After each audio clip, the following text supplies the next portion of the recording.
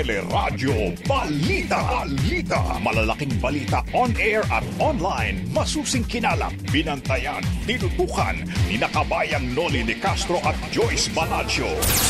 Sa Radyo Balita.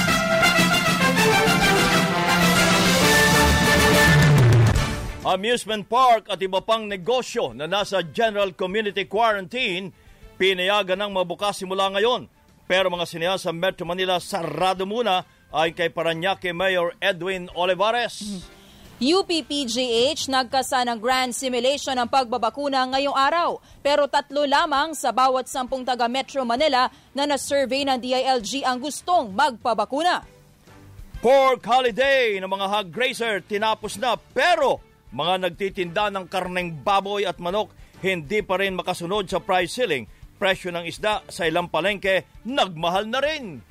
Pangulong Rodrigo Duterte nanindigang dapat munang magbayad sa Pilipinas ang Amerika para matuloy ang Visiting Forces Agreement. Senador Grace Poe iginiit na walang legal na basehan ang operasyon ng mga private motor vehicle inspection centers.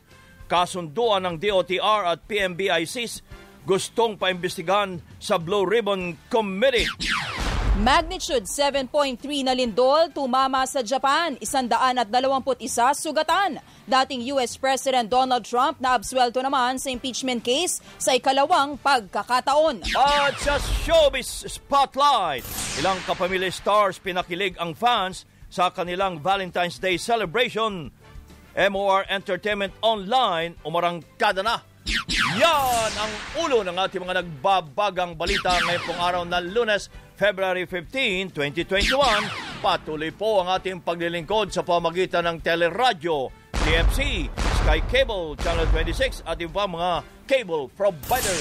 Napapakinggan din po ang Teleradyo sa ABS-CBN Radio Service App, ABS-CBN News App at live streaming sa iWant TFC, news.abs-cbn.com at sa Facebook at YouTube channel ng ABS-CBN News. At kasama po natin tuwing umaga. Ako po si Joyce Balancio. Ako naman po ang inyong kabayan si Noli de Castro. Kami po ang maghatid sa inyo ng ating mga nagbabagang balita. Isang linggo matapos po ang unang pagpapatupad ng price ceiling sa Metro Manila, hirap pa rin makasunod ang mga nagtitinda ng baboy at manok sa presyong itinakda ng pamahalaan.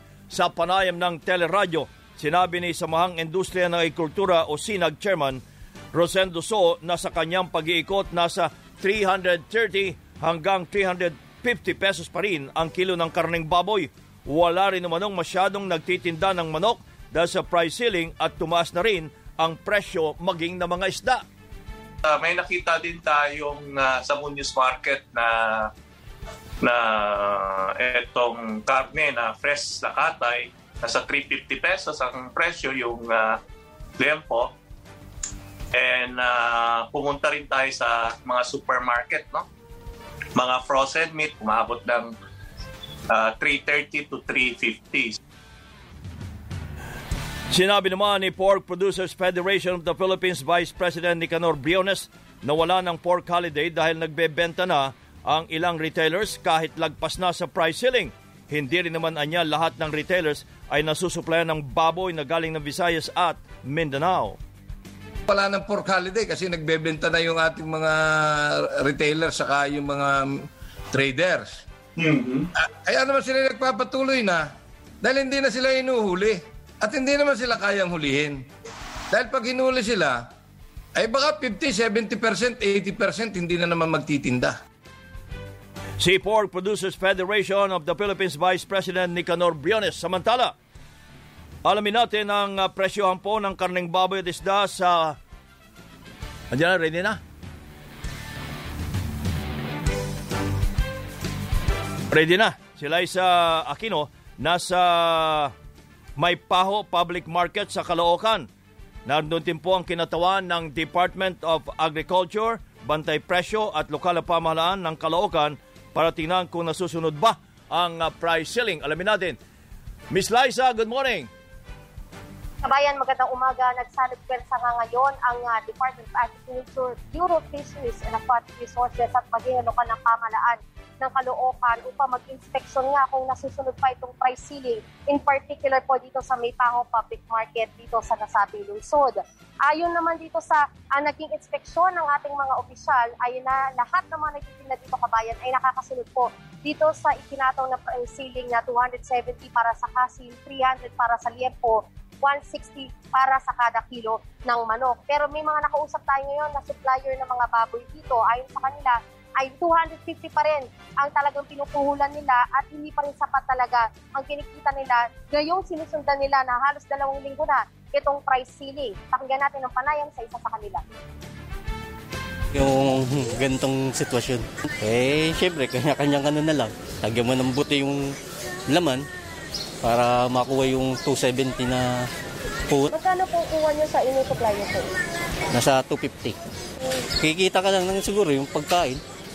Ayun lang yun, yung labas na kasama sa pagkain ng Siyempre, di ba, yung upa.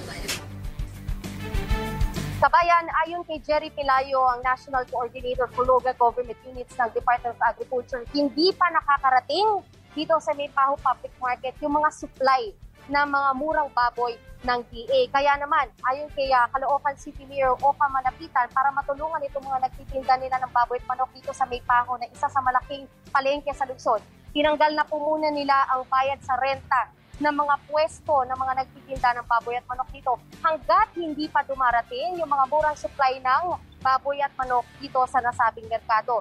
Nandito rin ang BFART, sinabi nila na inaasahang may darating na 12 truck na may laman na 1,400 na baboy ang dadating bukas at inaasahan nga na parang 2,000 baboy na po kada linggo ang ihahatid ng taon ng BFART dito sa Metro Manila at tutulong sila sa ganitong logistical expenses ng mga kababayan natin sa loob ng 2 buwan o hanggang sa mag-stabilize po ang presyo ng baboy at manok dito sa National Capital Region. Balik sa iyo, kabayan. So, nakarating dyan ang inspection team. Mga sino-sino ang nandyan kanina, Liza? Kabayan, kanina nandito po si Undersecretary Eduardo Gongona ng Bureau of Fisheries and Aquatic Gongona? Resources. Okay. Yes, kabayan. Nandito si Caloocan City Mayor Oka Malapitan at nandito si Jerry Pelayo, ang National Coordinator for LGUs ng Department of Agriculture. Sa may mga matataas tayong opisyal sa iba't ibang ahensya ang nagbantay ngayon dito sa lugar, kabayan. Kamusta ang presyo ng isda? Kabayan, yung isda yung ikutan yung iba. Hindi bali. Babalikan ka namin sapagkat ang sinasabi ni Ginoong Briones, pati daw isda tumataas. Yes, kabayan, ikutan ko yung presyo dito sa Maypaho, kabayan. Ay, anong ginagawa ng BIFAR dyan kanina? Bakit nandiyan siya? Ayon sa BFAR, kabayan, nandito sila para lang tulungan yung DA sa paghatid o delivery ng mga baboy. At kasi may mga baboy sila, kabayan. Ay, yes, kabayan, may mga... Sabi ni Mayor Pelayo, wala daw nang dumarating na baboy sa Maypaho.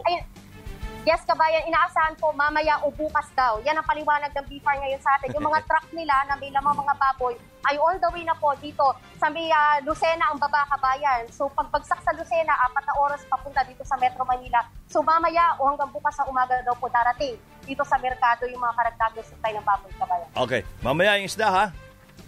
Yes, kabayan. Maraming salamat, Miss Liza Aquino mula sa Maypaho Public Market sa Caloocan. Samantala, wala pang nakikitang ebidensya ang National Bureau of Investigation kung may kartel sa mataas na presyo ng karning baboy ngayong may pandemya. Sa halip ay sinabi po ni NBI Criminal Intelligence Division Chief Sixto Comia na iniimbestigahan na rin nila kung may mga individual na sangkot sa mataas na presyuhan ng karne. Ikinumpara ni Comia ang posibleng sabuatan ng mga trader at retailer sa pagtaas ng presyo ng karning baboy sa paglalaro ng mga bata kapag nalingat ang mga magulang. Kaya bilang magulang anya, dapat nang makialam ang pamahalaan para sitahin ang mga ito at sumunod na sa batas. Patuloy pa rin naman anya ang investigasyon ng NBI kung bakit mataas pa rin ang presyo ng karning baboy. Posibleng abutin pa ng 2 taon ang problema natin sa African Swine Fever o ASF. Sa panayam ng Teleradyo, sinabi ni Agriculture Undersecretary Ernesto Gonzales na may na-develop na raw na bakuna kontra ASF at sinimulan na rin ang testing nito sa ibang bansa. Bakuna lang umano ang solusyon para tuluyang masawata ang sakit lalo't mabilis itong kumalat. Palagay ko ito na take at gears kasi with the vaccine now na nag-upisa na si Vietnam, siguro mga around maximum 2 years siguro baka maayos na natin yung ating industriya. Magkakaroon na tayo ng bakuna. Si Agriculture Undersecretary Ernesto Gonzales sa Iloilo naman, ipinagbawal muna ng provincial government ang pagpasok po ng baboy mula sa Eastern Visayas at Masbate dahil sa banta ng African Swine Fever. Sa inilabas na executive order ni Governor Arthur Defensor Jr., bunsod na rin ito ng mga naitalang kaso ng mga ASF, partikular sa Masbate at sa Leyte. Si Ginoong Nicanor Briones ng Vice President for Luzon ng Pork Producers Federation of the Philippines. Magandang umaga po, Mr. Briones. Ay, magandang umaga, kabayan, at sa lahat ng iyong mga taga-subaybay. Ay, ano ho ang inyong reaksyon na sabi ng NBI ay walang, anong sabi? Ang sabi ng NBI, walang? Wala pa sila nakikitang ebidensya na may kartel. Kartel, sa walang mataas kartel. Na presyo. Ng baboy. Oo. Kabayan, yan naman yung sinabi ko na nagsasayang lang sila ng oras. Naghahanap lang sila ng dahilan para may maituro na merong may kasalanan sa nangyayari sa ating pagtaas ng presyo ng baboy at manok. Na ang katotohanan naman ay dahil sa kapabayaan ng Department of Agriculture, dahil diyan sa sobrang importasyon, kahit may sapat na supply, talamak na technical smuggling na nawawala ng 8.5 billion ang ating pamahalaan na dapat sana ay may itulong yan sa ating mga naapektuhan ng mga magbababoy, magmamanok, magsasaka. So Mr. Briones, talagang yung solusyon ng DAR, ng Department of Agriculture, ni Secretary DAR, na laging importasyon, ay hindi talaga tutugon sa problema. Tama, kabayan. Ang una niyang solusyonan, yung African Swine Fever. Meron na lang bakuna ngayon sa African Swine Fever. Wala pang bakuna tayo. Siguro taon ang bibilangin bago makapag-develop ang ating pamahalaan. Ay ang Vietnam, sabi meron na, pero hindi pa rin. Kung yan ay talagang available na sa market, ay naku, mag-aagawas pagkuha. Sabi ho ni Agriculture Undersecretary Ernesto Gonzales na may na-develop ng bakuna kontra ASF daw. Abay, saan meron? Yun lang.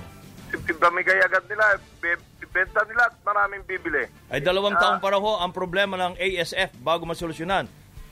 Ayan, kaya sigurado ubos na ang baboy sa Visayas at Mindanao. Bago mangyari. Bago mangyari ang pagdating ng bakuna. Huwag yung repopulation ang gusto nila, pautang. Tapos kahit walang interest, hindi kakagatin na magbababoy. Dahil sa takot sa ASF. Ang sinasabi ko na dapat pakinggan nila, magbigay sila ng 10,000 sa tinatamaan ng ASF, backyard man o komersyal. Nang sa ganon, kusang magdeklara na may tama ang kanilang baboy. Ngayon, wala na nagdideklara. Akala ng DA, pinagmamalaki nila. Wala na raw African Swine Fever sa ibang lugar. Hindi po totoo yung kabayan. Ang totoo, hindi na nagdideklara magbababoy dahil alam nila na pag yan dineklara at nalamang may ASF, hindi naman sila mababayaran. Ang alam mo namin ang Leyte. Talagang Leyte kumalat na. Kaya pinagbawal na rin po sa yung mga baboy sa Eastern Visayas na makapasok ng Iloilo. So ang kinatatakot nga ho ay baka madali ang Visayas at Mindanao. Paano na? Ayun po, yung sa Masbate, di ba? Masbate, meron na. Opo. Ang Leyte, meron na. Opo. Meron din yung pinatay na 3,000. Sabi ni Asik Reyes, iba na raw yung protocol. Ibig sabihin, nagkukordon pa rin, may tama o wala, pinapatay nila. Sabi ko, mali yan eh. Lalong natatakot na magbababoy, lalong hindi ka pa, malayo pa sa iyong African Swine Fever, inaalis mo ng lahat ng iyong alaga dahil sa takot. Ay pag nakapasok sa Iloilo, sa Cebu, buti ang Cebu, kabayan, marunong yung ating governor dyan. Kung yung governor dyan ay siya sekretary ng Department of Agriculture, hindi papasok sa Pilipinas ang African Swine Fever. Mahigpit sa Cebu, mahigpit. Alam mo ang ginawa, kabayan? Bawal ang processed meat, bawal ang imported frozen, lahat, buhay, na baboy, pinagbawal. Lahat ng papasukan, kahit dala ng tao, bawal. So yan ang dapat ginawa sa Pilipinas nung malamang may mga African swine fever sa China, Vietnam at sa iba-ibang lugar. Sir Nicanor, meron pong sinabi ang taga-NBI, no? Kino-compare po nila itong sa buhatan ng traders at retailers sa tila parang paglalaro ng mga bata pag nalingat daw yung mga magulang at kailangan na daw makialam ang gobyerno para ito'y matigil. Itong sinasabing sa buhatan. Ano masasabi nyo dyan? Nako, ay sabi ko nga, magsasayang sila ng panahon dyan eh. Ba't hindi ang imbestiga nila yung smuggler dyan sa custom? At ang laki ng nawawalang buwis na dapat itulong sa tao. Ang mahal na Pangulo, nakikiusap nga kami na sana iyan ang tingnan at saka Secretary Dominguez. Nasa harapan nila, napakatindi na smuggling. Wow. Hindi yung smuggling na gustong gawing palusot na naman ni Secretary Dar, na outright smuggling. Technical smuggling na daan sa harap ng custom, na daan sa harap ng Department of Agriculture. Kaya magaling yan si Secretary Dar, isipin mo. Kung yan nga na may outright smuggling, nakalusot ang ESF sa Africa sa outright smuggling. Technical smuggling, dumadaan sa DA, dumadaan sa... Walang inspection. At pinababayaan nila yung smuggling na yan. Opo. Na napakalaki na nawawalang buwis sa ating kaban ng bayan, pwedeng itulong sa ating mahihirap, lalo na sa walang trabaho sa panahon ng COVID, at saka diya sa nahihirapan sa pagtaas ng presyo.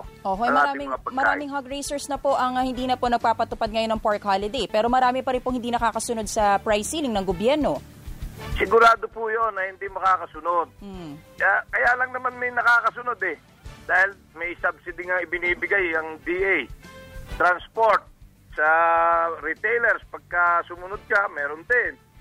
Ay, ibig sabihin, kaya ba niyang gawin niya? Mali. Ang ginagawa niya, yung sabi nga doon isa ekonomista, ay yan na zero sum na ibig sabihin na zero sum. Pinabababa mo sa pilit sa Metro Manila, yun namang pinanggagalingan ng baboy sa Visayas, Mindanao, saka sa ibang lugar, ay tumataas. Wala kang nakakamit doon. Ibig sabihin, walang halaga yung kanyang ginagawa. Opo, ramdam na po ba itong sinasabing subsidiya ng gobyerno? Oo. Wala naman sa magbababoy eh. Walang subsidy sa magbababoy. Sa traders, meron silang ibinibigay doon sa mga biyahero. Transport support. Opo, hanggang kailan daw yun? Ay, pagka nga binigyan nila, mga 290 million na parang isang buwan ang magagastos sila dyan. Wow. Kasi ang kailangan baboy natin, nasa 9 to 10,000 daily. 270 to 300,000 na baboy buwan-buwan. Yan ibase sa population ng Metro Manila. Yan ang kailangan ng Metro Manila. Ay magdadala siya. Halimbawa, makakuha siya sa Mindanao 10,000, sa Visayas 10,000, sa isang linggo. Kaya kailangan natin 300,000. Malaking kulang. Hindi ba sila nagkukwinta niyan? Oo. Mr. Biones, may nakikita na rin kasing mga frozen meat sa palengke. Ano ba ang reaction nyo dyan? Yan ang, kaya nga yan nag-i-import sila eh. Gusto nila kumita yung mga importer sa smuggler. Saan ka naman nakakita ka? Pero kala ko ang frozen meat hindi dapat sa palengke. Pwede sa supermarkets. Tama ka, kabayan. Ang mga frozen, lalo na yung imported, hindi yan pwedeng nakalatag sa palengke. Ang sabi yung ng mga tendera, mas mura daw. Ay, 270 to 300 kabayan. Alam mo, ang laki ng tubo dyan, mga 122 pesos ng mga importer. Pag kinuwenta mo, per kilo pag kinuwenta mo, ang binili nila 70 pesos. Plus 28 na taripa, yung 40%, 98. Plus 20 na kamong gastos, di 118. Bigay mo ng tubo dapat ng 30 pesos ng retailers, ay di 148.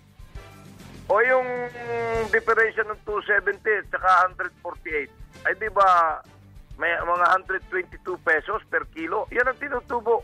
Ay hanggang 300, yun ang benta nila. So yan, kaya sabi ko talagang design itong mga pag-import na napakarami, na sabi ko nga ay doon sa nire-request ni Secretary Dar na magbigay ng 5% tariff from 40%. At 8 pesos ang dami ng imported. Opo. 388 million kilos. Pag i-multiply mo yung matitipid, ng mga importer, 45.50 per kilo, times 388 million kilos, aabot ng 17.6 billion pesos ang ibibigay ni Secretary Dar sa mga importer smuggler. Wow. Ay, ang magbababoy, nahingi lang kami ng 8.5 billion hindi may para bigay. bayaran yung tatamaan ng African swine fever. Yun nga pala, nababayaran ho ba yung mga tinatamaan ng mga hog raisers at tinatamaan ng ASF? Ay, hindi, kabayan. Yun ay pambubola lang yung ginagawa nila 20 heads below. Inuutang pa ng 1 taon. Ay, paano yung napakaraming nag-aalaga ng baboy na tinatamaan na hindi naman nila binabayaran? Kaya, wala nagdi-declare. Hindi niya alam yung nangyayari sa ground. Pagkatahimik, akala niya walang ASF. Hindi niya alam, tuloy-tuloy na gumagapang ang ASF dahil wala na nagdi-declare. Okay. Maraming salamat po, Mr. Briones, at pagpapalo pa ho kami. Abangan ho namin ang mga nangyayari dito tungkol sa baboy. Maraming salamat po and good morning. Maraming salamat, kabayan. Mabuhay ka. Mabuhay din po kayo. Si Ginoong Nicanor Briones, Vice President for Luzon, Pork Producers Federation of the Philippines. Sa ibang mga balita, ipinagpaliban po ng Metro Manila Mayors ang pagbubukas ng mga sinihan sa National Capital Region. Ito ay sa kabila na naging desisyon ng Interagency Task Force na payagan ang pagbubukas ng mga sinihan at iba pang mga negosyo na nasa General Community Quarantine simula ngayong araw. Ayon kay Metro Manila Council Chair at Parañaque Mayor Edwin Olivares, mananatiling sarado ang mga sinihan sa Metro Manila hanggat makapagpulong ulit ang mga alkalde at IATF sa Miyerkules. Nauna nang sinabi ni MMDA Chairman Benhur Abalos sa panayam sa teleradyo na posibleng maging sanhi na pagkalat ng COVID-19 ang pagbubukas ng mga sinihan. Una-una, it's enclosed. Pangalawa, wala namang sining 30 minutes eh. Matagal po yan eh. At air-conditioned, no? Hindi kamukha naman ng restaurants kung kakain ka, hindi ganun katagal. Salos wala na namang nagpo-produce yata ng sine yan. Ilan na lang eh. Ang gumagawa ng pelikula eh. Baka pwedeng piliin lang nating maigi. Matatandaang sinabi na rin ni Quezon City Mayor Joy Belmonte na maging ang ilang mall owners sa lungsod ay hindi pa sigurado kung dapat nang buksan ang mga sinihan, lalo't mahirap bantayan kung may magtatanggal ng face mask at face shield sa loob. Even if it's allowed, marami sa kanilang hindi magbubukas because they don't see that it's really going to play a big part in terms of economic impact. If we allow it to open, for the few that will agree to open, parang the risk is not commensurate to the gain. Si Quezon City Mayor Joy Belmonte. Samantala, mismo mga magulang ay tutol din sa pagbubukas ng mga sinihan, amusement park at iba pang negosyo sa ilalim ng GCQ areas. Ayon sa ilang magulang, hindi nila papayagan ng kanilang mga anak na magpunta sa mga arcade, sinihan at museo. Sa bahay na lang talaga. May mga way naman na pwede kang makanood. Mahirap po talaga isaalala yung buhay ng mga bata. Dapat talaga wag mo nang payagan. Ayaw ko po. Bakit po? Para sa kaligtasan po nila. Gusto ko na safe sila. Safe sila? Opo. Ayaw kong papuntahin sa mataong lugar yung mga anak ko, sir. Para sa akin, hindi pa ako papayag kasi delikado pa yun. Bakit na Oo, kasi hindi mo maiwasan yung crowded ng lugar na yun. Oo, kasi sinihan. Tapos yung arcade pa, maraming lalaro. Nauna na ring nanawagan si Dr. Guido David ng Octa Research na pag-aralang mabuti muna ang pagluluwag dahil posibleng maging super spreader event ang pagbubukas ng mga sinihan. Movie house, medyo problematic yan kasi yung implementing guidelines nila, pihan nga natin yung mga tao na huwag sila magpunta sa mga enclosed area. Tapos possible super spreader event yan kasi kung maraming tao nanonood doon, tapos 2 hours kang andun, tapos kumakain yung iba ng popcorn. So, kung may taong infected doon, malamang makakuha mo rin after 2 hours yung virus.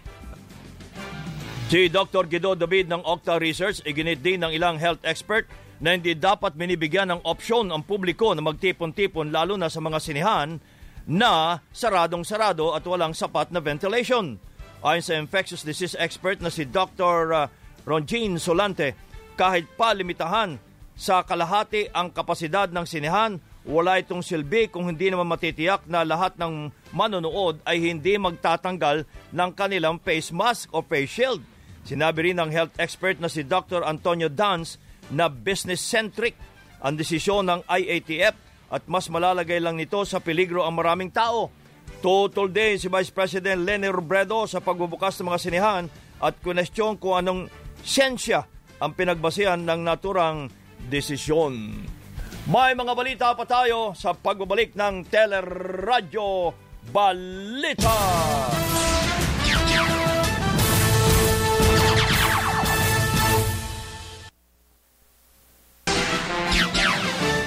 Patuloy po ang ating mga balita. Idinepensa ng Department of Trade and Industry ang desisyon sa muling pagbubukas ng mga sinihan ngayong araw sa mga lugar na nasa General Community Quarantine, kabilang na po ang Metro Manila. Ayon kay DTI Secretary Ramon Lopez, 300,000 trabaho ang mabubuhay kapag muling binuksan ang mga sinihan. Git pa ni Lopez, dumaan ang desisyon sa masusing pagrepaso ng mga eksperto ng Technical Working Group ng IATF, kasama ang Department of Health, DOLE, DOT, DILG at Department of Finance. Ayon sa kalihim, ang mga sinihan sa GCQ areas ay papayagan sa 50% capacity, habang ang mga nasa MGCQ na nauna nang nagbukas sa 50% capacity ay papayagan na mag-operate sa 75% capacity. Git din ang Malacanang, napapanahon ang pagbukas ng mga sinihan dahil pamilyar na umano ang mga tao sa safety protocols. Bukod sa mga sinihan, pinayagan na din ng IATF na muling magbukas ngayon ang mga amusement parks, driving schools, gaming arcades, museum, cultural centers at mga arcade centers, libraries, archives, museums, and cultural centers. Ayon nga po kay Presidential Spokesperson Harry Roque, paraan ito para muling buksan at makabangon ang ekonomiya. Pwede na rin ang mga meetings, conferences, exhibitions at mga limitadong social events ng mga establishmentong accredited ng Department of Tourism. Sa panayam ng Teleradyo, sinabi ni National Task Force Against COVID-19 spokesperson Restituto Padilla na kailangan pa rin sumunod sa minimum health protocols. Sa makikita natin na mangyayari dyan, una, maaaring walang pagkain kasi nga yung pagpasa ng virus ay sa pamamagitan ng laway o anuman galing sa sarili natin. At yung pagtanggal ng face shield, maaaring payagan basta yung mask naka-on lagi. At yung pag-uupo, naka-apart, ano pa rin, siguro 2-3 seats apart. Basta yung capacity, may distancing pa rin, may social distancing. Posible rin anya madagdagan pa ang pagluluwag, partikular sa edad na maaring lumabas ng bahay. Maaring magpahabol ng mga panibagong easing guidelines na makakasama na yung ibang edad ng mga bata. So hindi siguro lahat muna, kundi yung mga ibang mas bata pa lang, not less than 10, perhaps 10 to 13 years old. Si National Task Force Against COVID-19 spokesperson Restituto Padilla. Samantala, walang legal na basehang mag-operate ang mga Private Motor Vehicle Inspection Centers o PMVIC na naniningil ng 1,500 pesos para sa inspeksyon bilang requirement sa pag-operehistro ng mga sasakyan. Kaugnay po niyan si Senator Frank Drilon, Senate Minority Leader, nasa kabilang linya. Senator Frank, magandang umaga po. Good morning, kabayan. Magandang umaga po. Kasama ko po si Joyce. Senator, kinakailangan ba suspindihin lang kung wala hong basehang legal o kailangang ihinto once and for all? Hindi mo na sinuspindi eh. Sinasabi nila pwede pa rin. Although, hindi ba? Opo. Hindi mo lang sinususpindi. At sa akin talagang kailangan reviewin ang legal basis nito dahil alam naman silang batas na cite ang sinasabi na Clean Air Act. Yung sa Clean Air Act, yun ay sa pollution. Ito kung hindi ako nagkakamali, 70 items ang i-check nila. Pati yung mga wiper, ilaw, brakes. Yan naman walang pakialam sa pollution.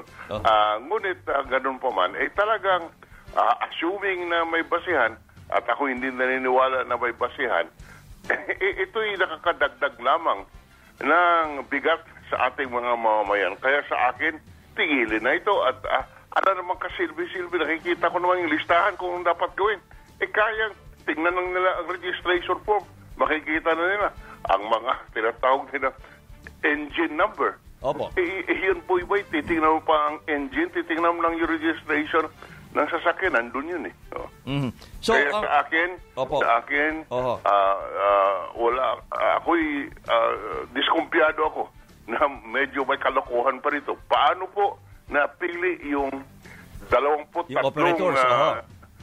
motor vehicle inspection service? Paano po napili yan? May bidding ba? Mukhang wala namang bidding. Kaya, at kung talagang kailangan ito, ay di yung gobyerno na lang ang gumawa ng inspeksyon. At sabi nga ni Senator Recto, baka umabot ng 8 bilyon ang kikitain ng mga motor vehicle inspection service outfits dito. Ang katwiran ng LTO, wala daw silang budget. Hindi naman sila humingi. Hindi sila humingi. Pag humingi pa sila, kung sasabihin nila, mga ginoong senador, ginoong congressman, kung gumastos po tayo ng ganito, 8 bilyon ang kikitain natin. Ibig sabihin, kikita pa ang pamahalaan. Hindi po ba? So anong budget ang sinasabi nila? At nakalagay naman po sa ating budget, kung papayagan, ay sinasabing pwede nilang gamitin ang income na kanilang kikitain dyan sa Motor Vehicle Inspection Service. Yes. Yan ang tinatawag nating use of income sa ating budget. At ibig sabihin, ang kikitain mo doon sa mga serbisyong ginagawa ng isang ahensya ng pamahalaan ay pwede na lang gamitin. So pwede natin ilagay kung ano man ang kikitain nila, ibibili nila nitong kung ano man equipment na kailangan at maintenance ng mga equipment sa MVIS.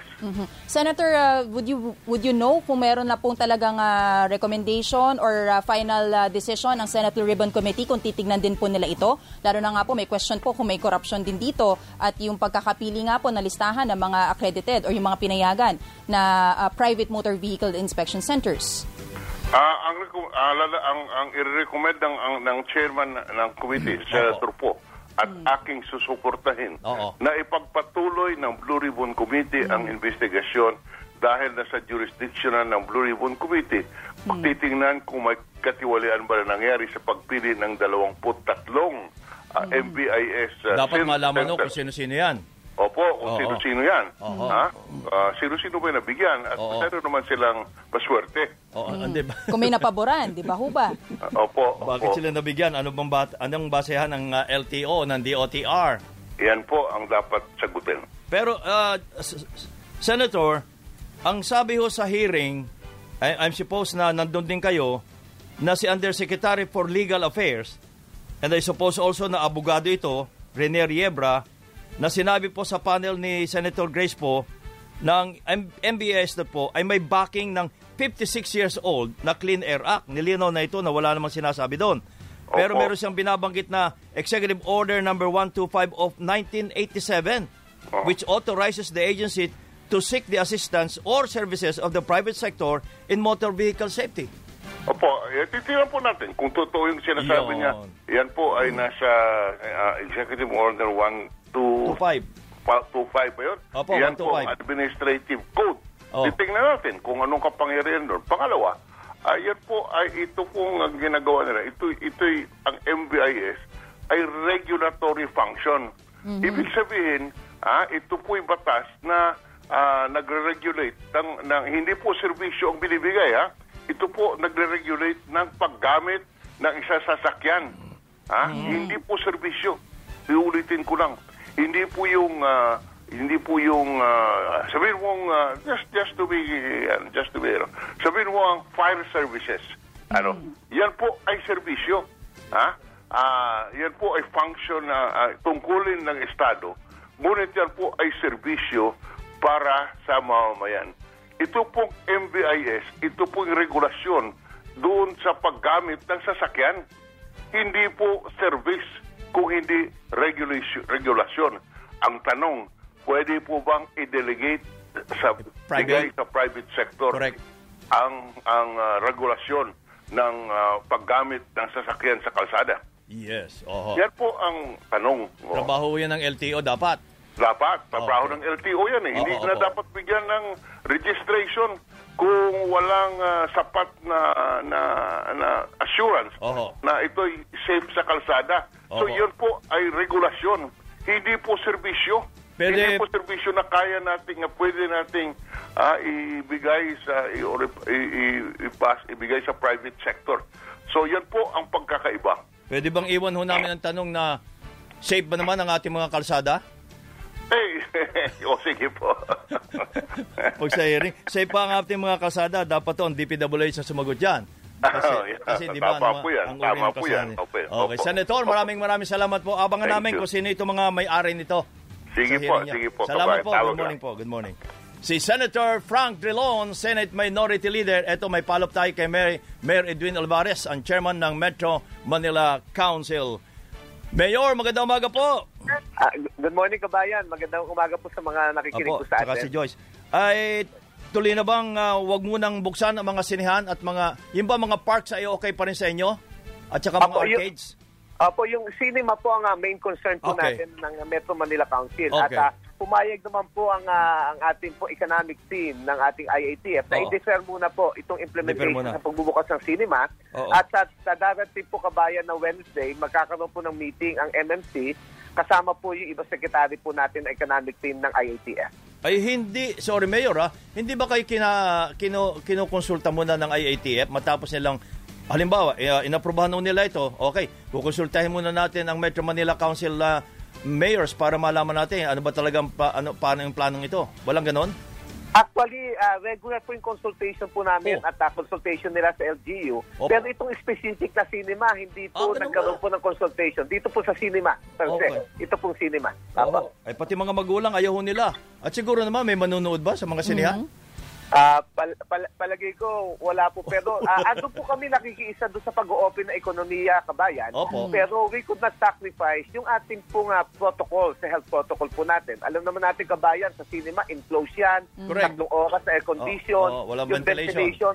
Questionable po yung ventilation. Kaya nga po, yan po yung apprehension ng ating po mga LGU sa Metro Manila. Mayor, hindi nyo rin po ba i-apply itong mga arcade centers at gaming arcades? Kasi, di ba, ang mga bata rin naman po, bawal pa rin naman sila lumabas. Bukas ang arcade, pero bawal sa mga bata. Ano ba yan? Tama po yan, kabayan, kasi sa Miyerkules po, pag-uusapan din po yan.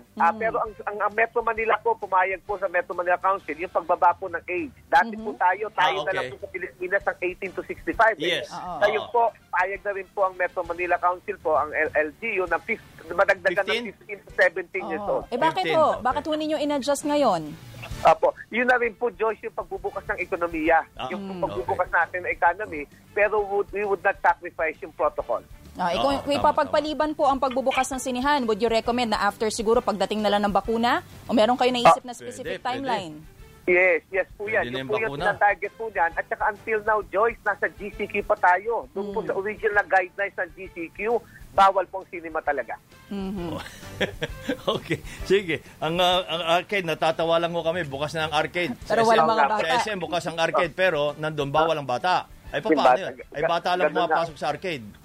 Tama po, Agis. So, conflicting po siya, kabayan. Conflicting. At saka ang sinihan, bihira yung mag-isang pumapasok sa sinihan. It's either mag-asawa or pamilya o mag-boyfriend, mag-girlfriend. Totoo po. Kasama pa yung mga bata pag nanonood ng sine. Ay, paano hiwa-hiwalay kayo dahil may social distancing o physical distancing? Apo. Pero maganda naman po, yung pong aming pakiusap ng MMC, pinag-defer po yan. Kaya yun ang magandang balita po doon. Okay. Mayor, maraming salamat po at magandang umaga. Good morning. Mayor Edwin Olivares, ng chairman ng Metro Manila Council. Samantala, kasado na po ngayong araw ang grand simulation ng Philippine General Hospital para sa kanilang COVID-19 vaccination program. Bago ito, sumalang sa masinsinang training ang mahigit 20 vaccinators ng PGH sa pangunguna ng head nurse na si Chair Locke Santos. Tumutok ang training sa tamang pagkuha ng mga bakuna mula sa vial at paglipat sa hiringgilya para matiyak na walang masasayang na mga bakuna. Kahit konting patak, kailangan wala po kaming masayang. Ang isa pa rin lang ng challenge sa amin is kung malapot ba siya talaga. Pag malapot siya, mas mahirap siyang i-aspirate. Okay. So pagka mas mahirap siyang kunin, so there's a possibility na hindi ka talaga makakuha ng ganong kadaming dose dahil maiiwan siya dun sa bote. Okay. Hindi katulad kung malabnaw, mas madali mo siyang makuha din po. Tapos yun nga, may needle requirement. Kwento naman ng nurse na si Marian Villanueva, iba ang COVID vaccine sa mga nakasanayan na nilang pagtuturok ng ibang mga bakuna. Medyo delicate yung pag-handle. Well, primarily yung temperature, no? How we maintain yung temperature. Pangalawa, yung how we prepare or dilute it, no? Dito kasi sa COVID-19 vaccine, hindi mo siya pwedeng i-shake.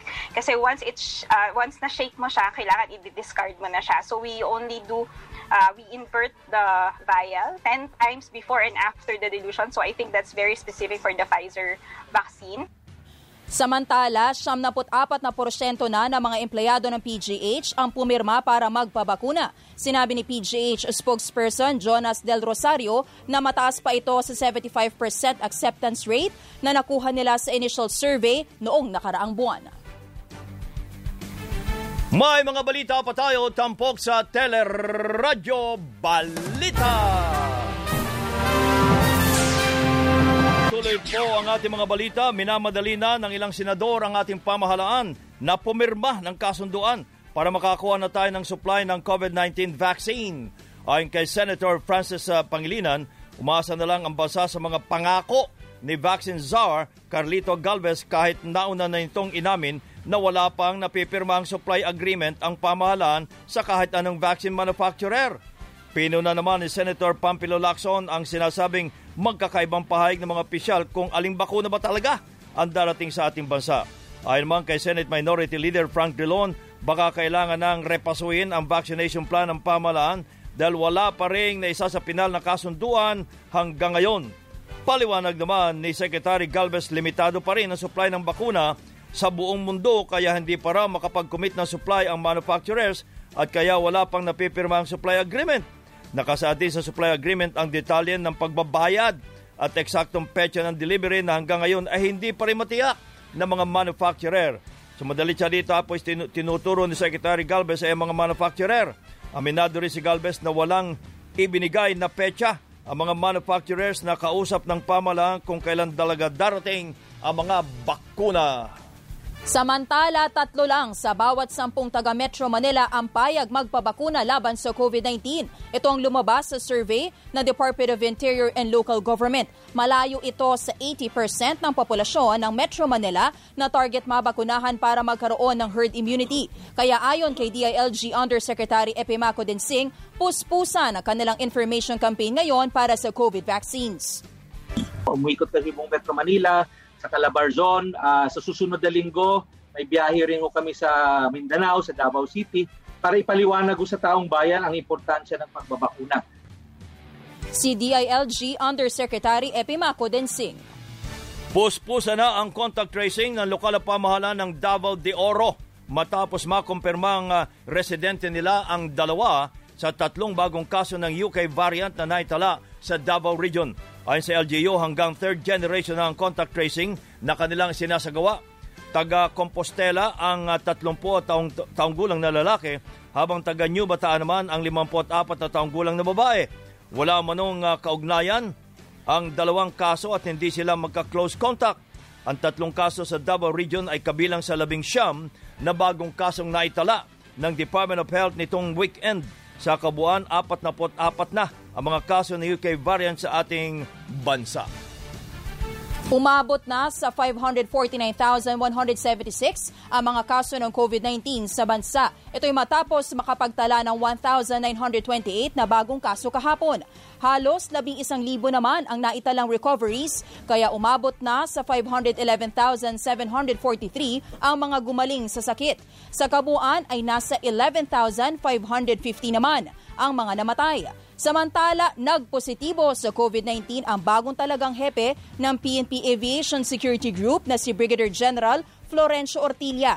Nagpapagaling pa ngayon sa ospital si Ortilla na matatandaang nag-inspection pa sa mga terminal ng NAIA noong February 2. Dumalo rin umano si Ortilla sa command conference sa Clark International Airport noong nakaraang linggo at nakaranas na ng sintomas pagbalik ng Maynila. Samantala, iginit ng Pangulong Duterte na wala siyang kakampihan sa nagpapatuloy na tensyon sa pagitan ng Amerika at ng China. Sa kanyang talumpati sa Clark Air Base sa Pampanga, Sinabi ng Pangulo na iniiwasan niya ang maipit ang Pilipinas sa hidwaan ng dalawang makapangyarihang bansa. Aminado rin ng Pangulo na nag-iingat din siyang makabangga ang China. Sa kabila nito, muli namang iginit ng Pangulo na dapat magbayad ang Amerika sa Pilipinas kung gusto nilang matuloy ang Visiting Forces Agreement. I cannot afford to be brave in the mouth against China because, well, we are avoiding any confrontation. A confrontation that would lead to something which we can hardly afford. At least not at this time. I would like to put on notice if there's an American agent here that from now on you want the Visiting Forces Agreement done? Well, you have to pay. It's a shared responsibility. But your share of responsibility does not come free. Because after all, when the war breaks out, we all pay. Si Pangulong Rodrigo Duterte. Nananawagan ang ilang mambabatas na unti-untiin o ipagpaliban muna ang nakatakdang pagtataas ng interbank transaction fees. Sa panayam ng teleradyo, sinabi ni Bayan Muna Representative Carlos Zarate na mas maiging hindi muna ituloy ng mga bangko ang paniningil ng karagdagang charges para makabawas sa pasanin ng mga consumer, lalo na ngayong may pandemya.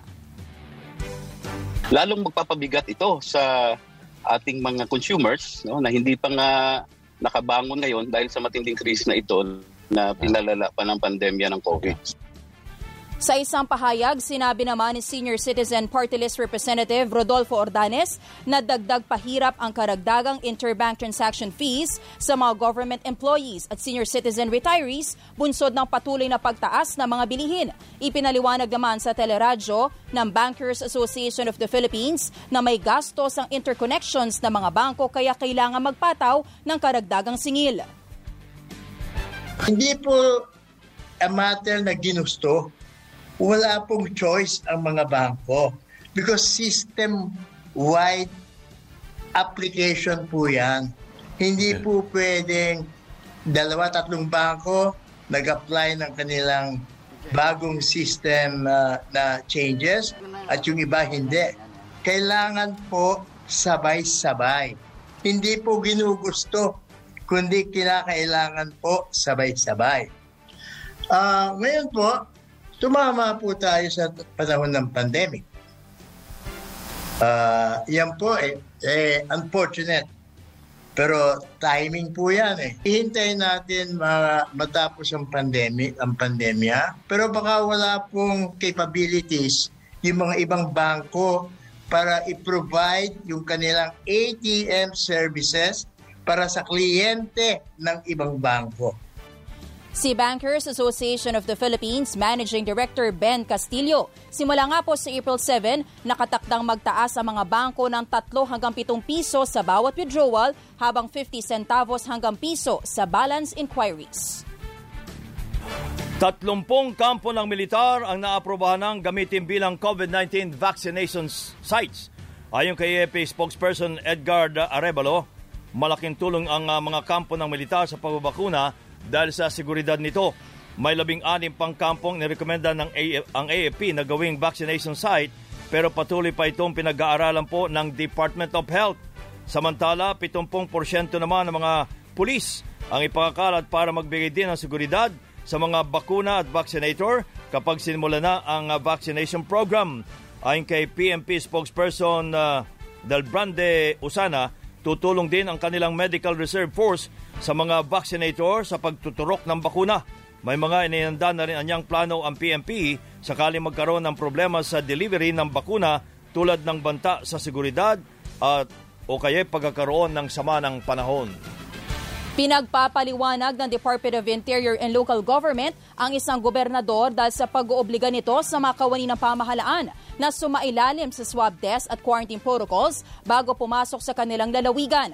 Ayon kay Interior Undersecretary Epemaco Dinsing, pinadalhan ng show cause order ang gobernador dahil nakasaad naman sa patakaran ng Interagency Task Force na malayang gumalaw ang mga government employees basta't may travel order at walang sintomas. Iginit ni Dinsing na hindi dapat pinipigilan ang paggalaw ng mga kawani ng pamahalaan para magampanan ang kanilang trabaho. Tumanggi pang magbigay ng detalye ang DILG kung sino po ang tinutukoy nitong gobernador. May mga balita pa tayo sa pagbabalik ng Radyo Balita.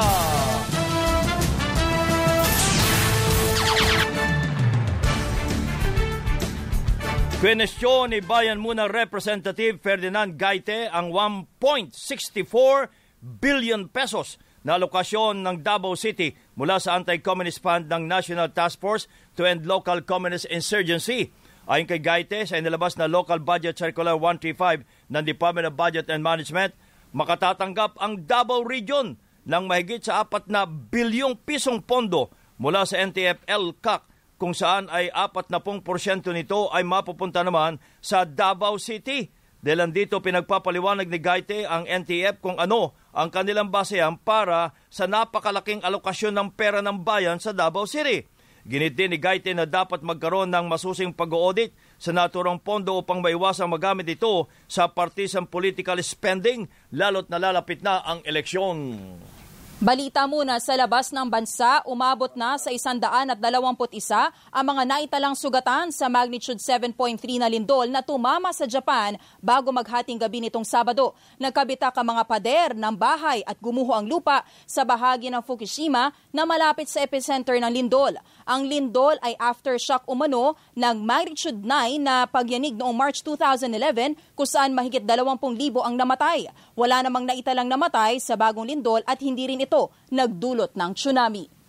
Sa Amerika, sa ikalawang pagkakataon muling nabsuelto ng US Senate si dating US President Donald Trump sa kanyang impeachment case kaugnay sa sinasabing pang-uudyok niya sa kanyang mga taga-suporta na lusubin ng US Capitol noong January 6.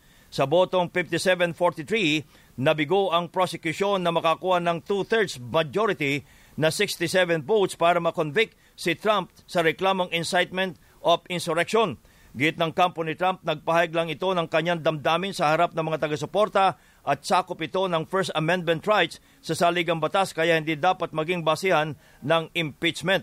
Matatandang Pebrero din noong nakaraang taon nang maabsuelto naman si Trump na sa una niyang impeachment trial.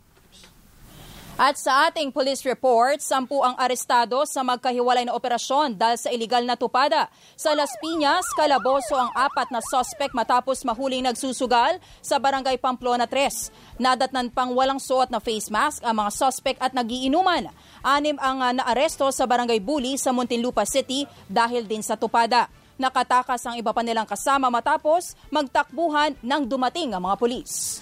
Sa Davao City, patay ang isang lalaki matapos pagtatagain ng dating nobyo ng kanyang live-in partner sa Barangay Buhangin. Ayon po sa pulisya, selos ang motibo sa krimen dahil hindi umano alam ng suspect na may ibang karelasyon na pala ang babae. Naaresto naman ang suspect na si Fel Enilasan at na-recover ang ginamit itong itak na may habang 16 na pulgada. Naharap ito ngayon sa kasong murder ang naturang suspect. Spotlight. Miss Jeniel Krishnan, good morning, Jeniel. Good morning sa inyo, kabayan and Joy, sa ating showbiz spotlight. Love is in the air dahil nakakakilig na Valentine's Day celebration ng mga celebrities. Kabilang na dyan si Kim Chiu na sinurpresa ni Sian Lim ng out-of-town trip papuntang Coron, Palawan. Masaya rin ang Valentine's Day ni Enrique Hill at Liza Soberano na nag-set ng intimate dinner para sa kanilang dalawa. Full of love naman ang paglalarawan ni Catriona Gray ng kanyang Valentine's Day celebration kasama ang boyfriend na si Sam Melby. Samantala, nagpakilig din sina Daniel Padilla at Catherine Bernardo sa bagong vlog ni Kat tapos si DJ. Naghanda si Kat ng mga tanong na never niya pang naitanong kay DJ tulad ng topics tungkol sa marriage, kids at iba pang bagay tungkol sa kanilang relasyon. If there's one thing you could change about me, what would it be? Wala. Hindi pwede yan. Wala akong ipapapalitan sa'yo. Hindi kung may papalit ako sa ugali mo, ba't di na lang ako maghanap ng iba? Ayan. When was the moment that made you feel the most proud to say girlfriend ko yan? Sa akin, Siguro nung nasa ABS tayo, nagkakagulo sa ABS-CBN. Diba? Kasama kita nakikirali nun. Okay. Matibay ka sa mga ganong panahon. Yun ang gusto ko sa'yo. May panindigan ka at pinaninindigan mo yung tama. Kasabay ng selebrasyon ng Valentine's Day kahapon, umarangkada na rin ang MOR Entertainment online. Tampok dito ang mga live program na tatalakay sa iba't ibang issue. Ngayong Lunes, magsisimula naman ang programang Good Time To, kung saan host ang mga regional kapamilya talents sa sina ating Jerry B na mula Dagupan, Bombastic mula Baguio, Makiko mula Tacloban at Mary J mula Cagayan de Oro. Kaya mga kamorkada, makiklick and chill na sa MOR Entertainment sa Facebook, Kumu, Spotify, YouTube at I Want TFC. Ako, ang inyong morning patroller, Gaynel Krishnan. Balik sa inyo, kabayan and Joyce. Thank you, Miss Gaynel Krishnan. At yan ang kabuuan ng ating mga balita at tampok sa Radyo Balita. Ngayon pong araw ng Lunes, February 15, 2021. Ako po si Joyce Balancio. Ako naman po ang inyong kabayan, si Nolly Di Castro. Kami po ay nagpapasalamat. Nag-iwan muna ng isang magandang umaga. Bayon!